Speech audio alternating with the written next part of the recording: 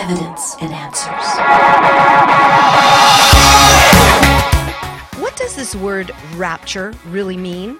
I can't find it in the scriptures. Does the Bible speak about this? And what are we to believe? You're tuned to Evidence and Answers radio broadcast with your host, Pat Zukeran. Pat is an international teacher, speaker, and author in the area of Christian apologetics, the defense of the Christian faith. In today's broadcast, Pat is interviewing pastor, author, and Christian apologist, Dr. Mark Hitchcock, as they discuss this event known to Christians as the Rapture. Now to discuss this question of, can we believe in the rapture, is our host, Pat Zukeran. You're listening to Evidence and Answers, where we provide compelling evidence for faith and hope in Christ and biblical answers to the issues of today. Well, can we still believe in something called the rapture?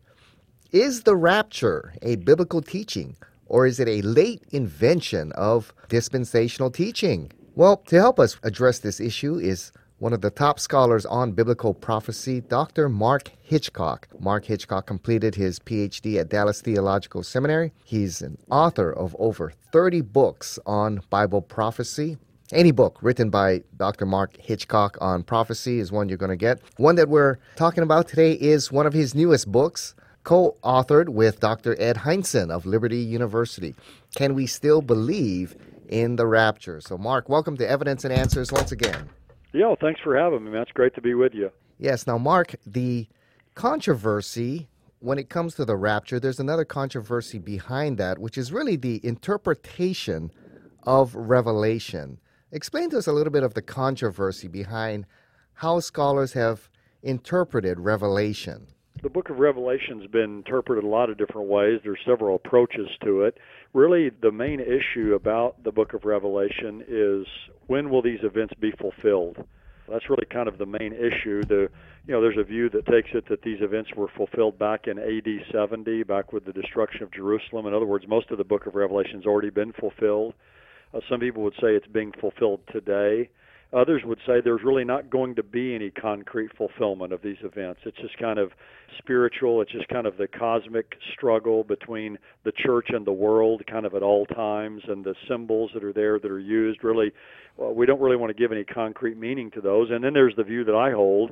It's called the futurist view, that takes Revelation 4 and following as being events that are still future today. They're about real events, real people, and real persons who will show up in the future, in the end times. So, when you come to the book of Revelation, there's a lot of different interpretive approaches just to that book itself that, causes people a lot of times to kind of throw up their hands and say, well, where's the truth really to be found in all of this? Yes. Now, the controversy, the way I understand it, is between allegorical interpretation and literal interpretation of the book of Revelation. Is that where the struggle is? Well, that's a big issue. It's how you're going to interpret this book. I mean, everybody agrees that the book of Revelation is symbolic, but a lot of people just say, well, the book of Revelation is symbolic, and they just kind of leave it there as if the symbols are just symbols of symbols, or kind of they're symbols of nothing. But every symbol in the book of Revelation, or these pictures that are there, they all have what we call a literal referent. In other words, they refer to something that's literal. For instance, in chapter 6 of Revelation, you have a rider on a white horse, a rider on a red horse. We don't literally expect that someone will ride out on a white horse or a red horse. What we say is that is symbolic of something that's literal.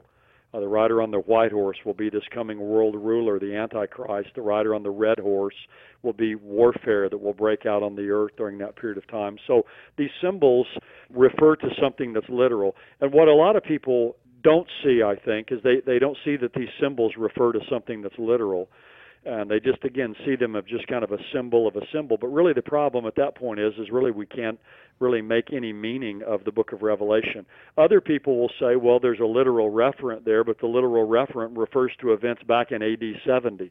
The problem with that is, to be consistent going through the book of Revelation, trying to relate everything in that book back to AD 70, to the time of the destruction of Jerusalem and Israel and all of that, you run into, I think, a lot of big interpretive problems. So it's not even just so much that we want to interpret the Bible literally, but we want to be consistently literal in our interpretation. And I think the futurist approach to the book is the only one of these approaches that can be consistently literal. Yes, let's go over those four schools when it comes to the interpretation of Revelation. We have the idealist, the historicist, the preterist, and the futurist. So Right. briefly walk us through that. What is the idealist school? Well, idealists, again, they would say that the book of Revelation, these symbols in the book, don't really have concrete fulfillment in time. It's just this struggle between the church and the world at all times. So basically everything in the book is, every symbol that's given is the church. For instance, 144,000 in chapter 7, that's the church. The two witnesses in chapter 11, that's the church. The woman in chapter 12, that's the church. And all of these points along, you're just getting different pictures of the church and how the church is being persecuted throughout this entire age. The problem with that, again, is you have to look into the details of each of one of those passages. And I think when you do that, you find out that the 144,000 are not the church. The two witnesses aren't the church. The woman who's there is not the church either. So I think that's the rub with that view, and it just, to me, it fails to give any kind of concrete meaning to these symbols. And when you go back to the beginning of the book of Revelation, Jesus himself tells us that the symbols in the book are going to have a literal referent. They're going to refer to something literal. Because in chapter 1, you see 7 lampstands there. You have 7 angels of these 7 lampstands. Jesus says the 7 lampstands in Revelation chapter 1 are the 7 churches, and the 7 stars he holds in his right hand are the 7 angels of those churches. So Jesus himself tells us early on that when you see a symbol in the book, it refers to something that's literal. So I think we should take Jesus' clue there and see these symbols as referring to something that's literal. Yes. Now, when was the idealist view predominant? Well, I don't really know that it's been predominant other than till recent times. Really, I would say that probably among scholars is the predominant view today. You know, again, this kind of symbolic view of the book. But it's kind of come on more in modern times, and that's when that view really has become most popular. Oh, all right. Well, the second view is the historicist view. Tell us a little bit about that one. Yeah, historicism says that the book of Revelation is being fulfilled now, that the events are being fulfilled between the first and second coming of Jesus. So it's during this church age that all these prophecies in the book of Revelation are being fulfilled. That view became very popular with the reformers. A lot of the reformers, Calvin and Luther and others, were historicists primarily. The problem with the historicist view historically has been that they don't agree on the fulfillment of these passages. Everyone kind of in their day sees these things happening in their time. You know, the Antichrist is the Pope or the papacy, and that's what Luther saw. And, you know, Babylon refers to something in your day, and then 100 years go by, and other people are seeing this being referred in, being fulfilled in their time as referring to other things. So there's really no agreement with people that hold the historicist view about the fulfillment of these. You just kind of tend to look for things in your own day and find fulfillments. Then we have the preterist view. Explain to us the preterist view. Yeah, preterists hold that the book of Revelation was fulfilled around the time of AD 70 and the events before that, when the Romans, the Jewish war was taking place between the Romans and the Jewish people there, and then the city of Jerusalem and the temple were destroyed in AD 70. They see the book of Revelation as being fulfilled in that time period, that's what it's talking about. There's people called partial preterists, and they do at least see a future second coming literally of Jesus, but full preterists would say that there's no literal future second coming of Jesus even. So full preterism really, I think, is heretical because it denies even a future literal second coming of Christ. So again, they try to find things in the bowl judgments, the trumpet judgments, the seal judgments that were fulfilled back in AD 70, but again, the problem to me with that is when you read the book of Revelation, the judgments there and the things that are being spoken of seem to be global in their scope. They don't seem to be just limited to the land of Israel. And many of those things have not happened. They didn't happen in AD 70. So I think you're having to force these events into AD 70 rather than just allowing the text to speak for itself. Right. Then we have the final one that you mentioned, the futurist view. Explain that one just a little bit. Yeah, the futurist view is that Revelation 4 and following are real people, real events that are still future, that are still future even to our day. So it was written in AD 95. The book of Revelation was by John. Everybody agrees that chapters 1 to 3 were written about 7 literal churches back in that day that John was writing to. But futurists say, beginning in verse 4, when it begins with the words after these things, that it's telling us now about things that will unfold during the end times, leading up to the second coming of Jesus, the establishment of his kingdom on earth, and then on into eternity. And again, I think to me, if you apply a consistent literal hermeneutic or method of interpretation, I believe that's the view that's most consistent. And, just as the book of Genesis tells us how everything got here, I think the book of Revelation tells us how history will end, and tells us it's going to end with the triumphant second coming of Jesus back to the earth to set up his kingdom. And of course, that coming and those future events are to give us hope at every time in church history that those events could happen at any time, that Jesus could come back and set up his kingdom. And that's to give us hope and comfort in this world in which we live. And certainly we need that hope and comfort now more than any other time. Yes. Now, you briefly stated that John wrote this in 95 A.D. Now, if that is correct, then preterism, which says the book of Revelation is fulfilled in 70 A.D., would be in big trouble. What evidence do you have that John wrote this late in his life at 95 A.D.? Well, one point that's very important is that's what the early church believed. From the earliest times, Hegesippus is quoted by Eusebius as saying that.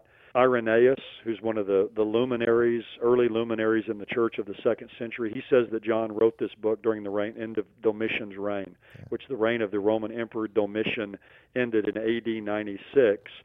So if Irenaeus is right, and there's no reason to doubt Irenaeus knew Polycarp, who knew John. Right. So you couldn't find a more reliable witness than Irenaeus to tell us when the book was written. And he says it's near the end of Domitian's reign. So you're right that if Irenaeus and all the others in the early church history are correct that it was written in 95 AD, then obviously Revelation can't be a prophecy about events in 70 AD. There's other evidence from within the book as well. Laodicea, the city of Laodicea, was destroyed in an earthquake in AD 60, and it took a whole generation to rebuild the city. By the time you get in the book of Revelation, the city of Laodicea is wealthy and rich and self-sufficient. That certainly wasn't true in the mid-60s AD, which is when preterists say the book was written. It took a whole generation to rebuild the city. So that's one evidence I would use. Another one is, that John is banished by the Emperor Domitian to the island of Patmos, whereas Nero had Peter and Paul killed. So the fact that Peter and Paul were martyred and that John is banished speaks of this happening during a different time period, I think. So there's a lot of internal evidence within the book of Revelation itself that supports the 95 date, but also the evidence of church history points to that as well. Yeah, and I think Ephesus is commended in the book of Acts and in Paul's letter, yet in Revelation they've lost their first love. I believe Laodicea also is commended, but then they're lukewarm, so it seems like that's not a first-generation church. Right, and we have some writings from Polycarp, from the writings of some of the early church fathers, from some of Polycarp's writings, that the church of Smyrna didn't even exist during the time of Paul's ministry. Wow. Well, Paul's ministry, ends around 65 AD, somewhere in there. So there's just a lot of internal clues like that and things that we find. So, it's to me, the problem for preterists is they have to date the book, in the mid-60s for their view to be correct. So they're kind of forced to do that, and I think again they're kind of really swimming upstream in the book of Revelation itself, and also against church history. Yes. Now, connected with the futurist view, and especially with the rapture, is a theology that we hear about called dispensationalism. Yes. What is that theology, dispensationalism? Well, there's a lot of aspects to it, but I think if we want to boil it down to kind of its simplest form, what dispensationalists believe is we believe that there's a consistent distinction in the Bible between Israel and the church. We believe that the promises given to Israel in the Old Testament, and by Israel I mean the descendants of Abraham, Isaac, and Jacob, we believe that those promises are not fulfilled by the church, that those promises will be fulfilled through the descendants of Abraham, Isaac, and Jacob. And so that's really the the real what's called the sine qua non, or the basic distinction between dispensationalism and non-dispensationalists. We believe that Israel and the church are consistently distinct in the Scriptures, whereas others who are non-dispensationalists would say in the Old Testament you have Israel and the church are the same, and in the New Testament we have the church, and the church is just the new Israel, that we're fulfilling all of those promises. And so it's really a hermeneutical method, in many ways a method of interpretation. We say, look, when God made promises to Abraham and his descendants, he meant that literally. It will literally be fulfilled with them. Israel has not been subsumed somehow in the church or been replaced by the church. Yes, and why should we separate Israel and the church? Well, I think the reason we do that is, again, you go back and read in the Old Testament, God made promises to Abraham and to his descendants. He said, your descendants, your seed, and God promised to give them a land, and he gave them the perimeters of that land, or the boundaries of that land, and said, I'm going to give this land to you and your descendants forever. And we believe that when he promised that to Abraham and his descendants, he means his literal descendants. It's repeated, that promise is to Isaac. It's repeated ultimately to Jacob and to the 12 tribes of Israel. So we believe that God has promised to give a specific land to a specific people. And to come later and kind of shoehorn the church back into the promises to Abraham, I believe is changing the meaning of those promises to Abraham. God made promises to David. He made a promise to David that one of David's descendants would sit on David's throne and rule over David's kingdom forever. Now, we all agree that that greater descendant of David is the Lord Jesus, but other people will say, well, the kingdom that Jesus is ruling over now is the church. But God told David he's going to sit on your throne, David, the Davidic throne, and he's going to rule over your kingdom. David's kingdom was Israel. So I think to expand that and to say, well, no, now the kingdom is the church, is changing the meaning of the promise that God gave to David. And so I think we have to be careful that we're not changing the meaning of the promises God made to Abraham, God made to David, and to others. Yeah, now, Mark, some will say, well, when Israel rejected the Messiah, the deal's off. Right. Yeah, how do you answer that? Well, I mean, you still have the promises repeated even after that period of time. In Acts chapter 1, Jesus is stating to his disciples, that teaching them all about the kingdom of God. It says for 40 days, Jesus was teaching them about the kingdom of God. And at the end of that time period, the disciples asked Jesus, is it at this time you're going to restore the kingdom to Israel?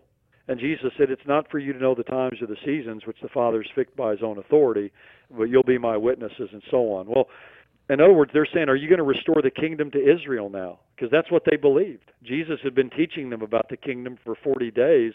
They believed the kingdom would be restored to Israel. And they said, is it this time you're going to do that?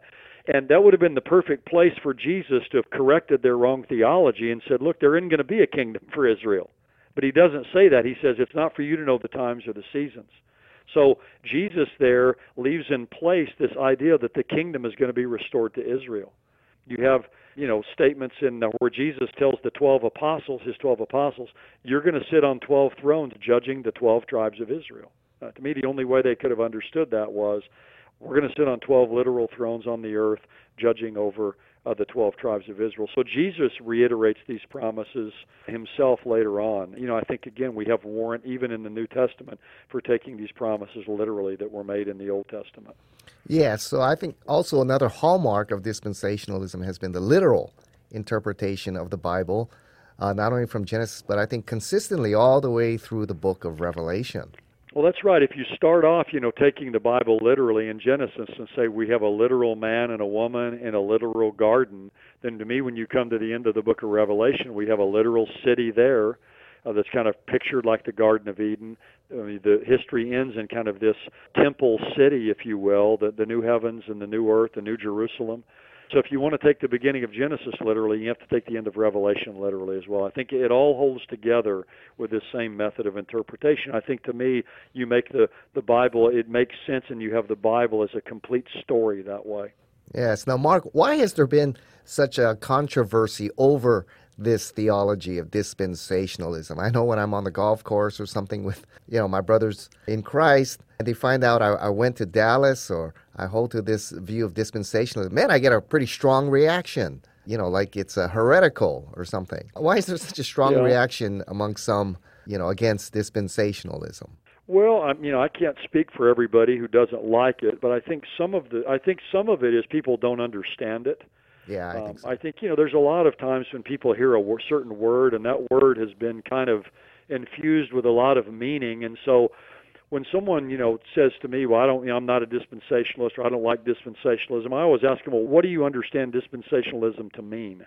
Because I think sometimes they don't even know what it is. It's just something they've heard about. So that's a first thing I think to consider. One thing is some people believe that dispensationalists teach that people are saved different ways throughout history. The dispensationalists teach that, salvation was by works in the Old Testament, and now it's by grace through faith, and so there's different means of salvation. That's not what dispensationalists believe. We believe that people have always been saved by God's grace through faith in the promises of God. So some believe that. Others think, too, that we chop the Bible up, into pieces. You've got all these different dispensations, and, it's kind of chopping the Bible up into pieces. What's interesting, if you read Calvin's Institutes, Calvin talks about the old dispensation or the dispensation of law, and talks about, now is this dispensation of grace. So, dispensationalists aren't the only ones who use those terms. Obviously, whether someone's a dispensationalist or not, they're going to agree that before Adam and Eve sinned in the Garden of Eden, things were different than they are now. We wear clothes now, and right. We eat pork and different kinds of food. So, if you just look at things practically, we live differently than people did at other times. So in some senses, people are recognizing by that there's been a change. But again, going back to the main thought of dispensationalists, all we're saying is that there's a distinction between Israel and the church.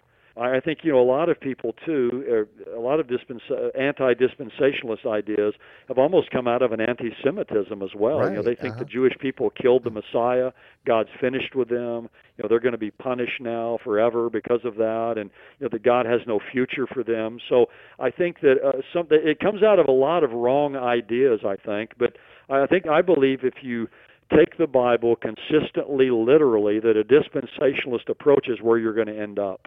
Right. Now, Mark, many say that the literal interpretation of Revelation is a recent trend in the church. Or, it's hope people don't get too confused. We're throwing out a lot of terms here, but the futurist or premillennial interpretation, literal interpretation of Revelation, of a literal 144,000, of a third of the seas turning to blood, stars falling from the sky, all of that. It's a recent trend. It wasn't interpreted that way in church history. It's just a recent trend. Is that correct? No, it's not, actually. You go back and read some of the earliest writers. Again, I mentioned a man named Irenaeus. He lived in the 2nd century, so around 160 to 180 A.D. So, 60 or 80 years after the book of Revelation was written. And if you go and read Irenaeus sounds like a modern dispensational prophecy teacher. Yeah. He believed in a future literal Antichrist. He believed he would rule the earth for 3.5 years. He believed a temple would be rebuilt in the city of Jerusalem. He believed in a time of tribulation that was coming on the earth, a literal second coming of Jesus, followed by a 1,000-year literal reign of Jesus on the earth. That's what you can go read in Book 5 of the writings of Irenaeus and his book Against Heresies. That's what he says. That's what I believe.